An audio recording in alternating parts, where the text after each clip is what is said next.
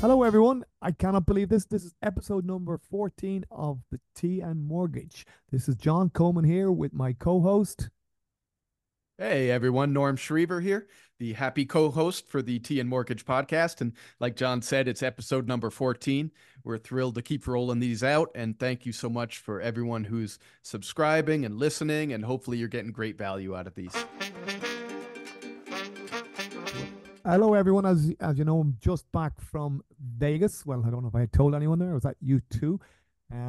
Incredible experience. But what I really wanted to talk, apart from getting you all jealous, what I want to talk about is initial thoughts on what's happened in both the property market and the interest rate market, the latest. So I was at a presentation there yesterday with the Bank of Ireland, and they had speakers from myhome.ie, and they had their own economist. So there was some really, really good information that I wanted to share with you, along with um, what I've seen happen with my own um, just inquiries that have come at us. So I'll start with my own kind of view as to what's happened so far, and then I will give some insights into how the big companies like Bank of Ireland are viewing the market and myhome.ie are viewing the market. Um, Personally, from my own insight, I would say everyone in Ireland woke up on January the 1st and said, I want to buy a house this year, because the number of inquiries that have come at us in the first month has been absolutely incredible. We've probably talked to about over 200 different people have been talking to us and who we have sent out our roadmaps to. That's our norm would be on a monthly basis would be about 100. Now we're like in the first month that we were at 200, actually 220 to be precise. So the demand is not going anywhere. Okay. So that's where I see it at the moment. Um, that kind of tallies with, as I was mentioning, the presentation, um, that we're in my home basically. And this is probably one of the reasons that the prices didn't fall last year with the way their interest rates went up. The number of properties available for selling at the end of January or the end of December in 2020 was 10,614 to be precise. That's 24% down on the houses that were available at the end of 2022.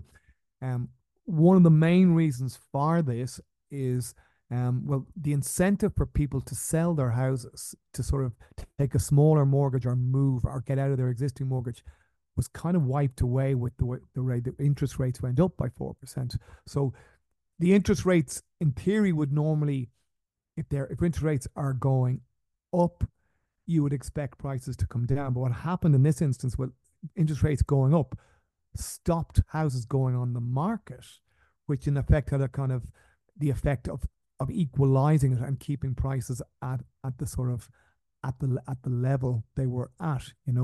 Um, so that's kind of something that would be really, really interesting.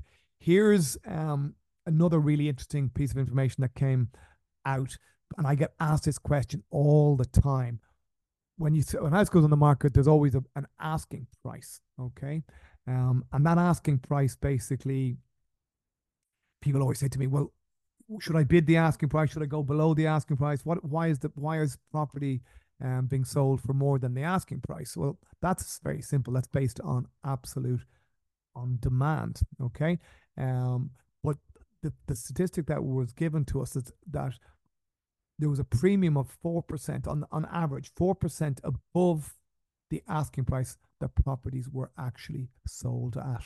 Okay, so that's very, very well, it's a kind of headline figure, to be honest with you. I would still be of the view that it's um on a case by case basis, you on a house by house basis, you may end up paying more, because certainly some of my clients are reporting that back to me, that they're seeing houses going for 30, 40, 50K more than the asking price. So that is something to keep in mind, but I just thought it was a useful piece of information.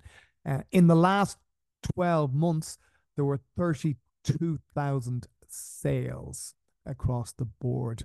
So they would be new properties, houses bought with cash. So that's kind of the level. That was up 10% on the previous year. The Economist is suggesting that for house the number of houses to be available to keep up with the demand, you'd almost need to have 40,000 new houses every single year. So you can see that that's still a fair bit short of that. Um, the, the the median price for properties in Dublin was 380,000. That went up by 2.7% year on year. If you were looking at Leinster in general, it would be 250, up 3.5%. Um, and then Munster would be 230, up 3.3. So you can see that even with the interest rates having gone up by 4% or so, there was the prices went up, so it's something to keep in mind. Interest rates, the next topic that basically we need to discuss for this year. The economist that was there basically gave a very economic opinion, shall we say. He covered all bases.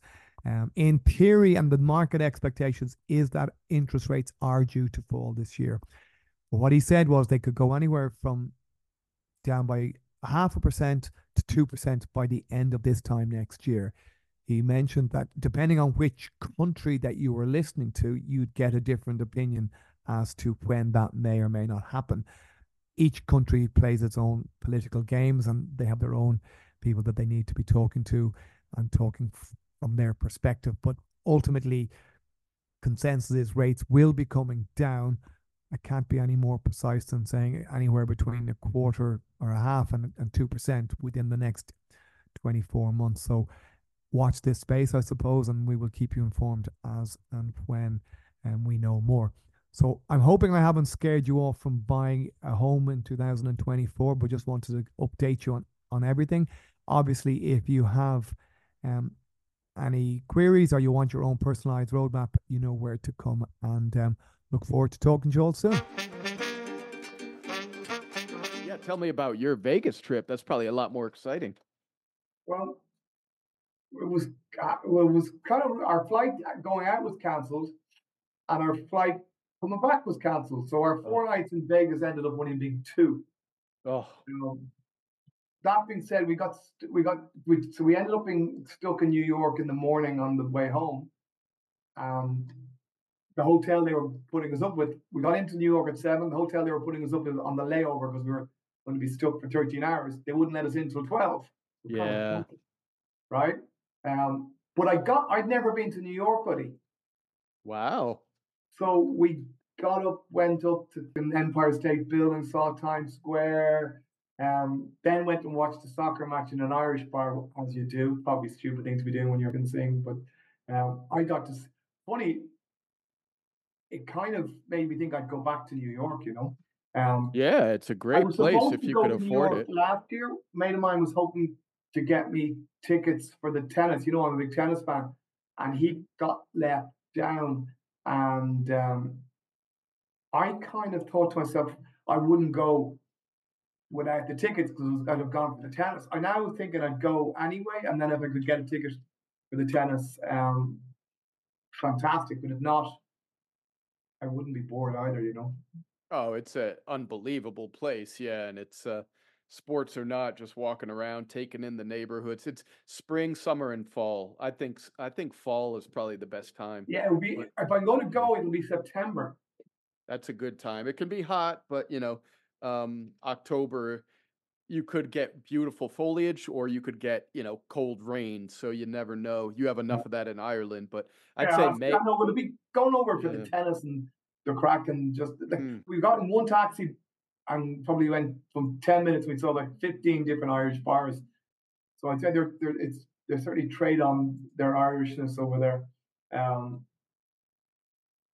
But Vegas was actually decent. You had a good time there as well. Yeah, we got the concert was, as I described the concert, the show was incredible, right? From a show point of view in that sphere there. But I'm not a huge U2 fan, right? Yeah. And a lot of their stuff that I would have liked, they didn't play. Mm. So a lot of it, I like in getting myself being a participant of a concert rather than just a spectator, if that makes any sense. Sure. but to be a participant, you kind of need to know. Um, so it was an incredible show. Wasn't the best concert I was ever at. I don't know if that makes any sense. And there's those people that are so diehard U2 that like they're into all the obscure songs, but you just wanted, the greatest hits, right? That's exactly what I wanted. I wanted the greatest. You summed it up perfectly. If it was the greatest hits, I'd have gone, wow, that's the best concert I've ever had in my life. Well, at least you got to do it, and it's a lot of traveling. Yeah, no, but I've been in Vegas before, Norman. I kind of went when I was there the last time. I kind of went, well, I've no interest in going back. I was glad I'd done it, but I wasn't somewhere that I went, oh my God, I'd have to see that again. Thanks very much for listening to our episode number 14. Hope you've got some good information there. And obviously, you know where we are if you need to contact us. Perfect. There you go. You got off scot-free there, buddy. Oh, you want me to jump in? Hey, everyone. Thanks again for listening to T and Mortgage number 14. I was trying to get away with not having the last word, but John insists. But really, we do appreciate you for listening and subscribing. And again, hope you get great value out of this, and contact John if you need anything. And we'll see you at T and Mortgage number 15. Norm, you always need to have the last word, my friend. You are the leader of this. I'm just here to make you look good. Agreed.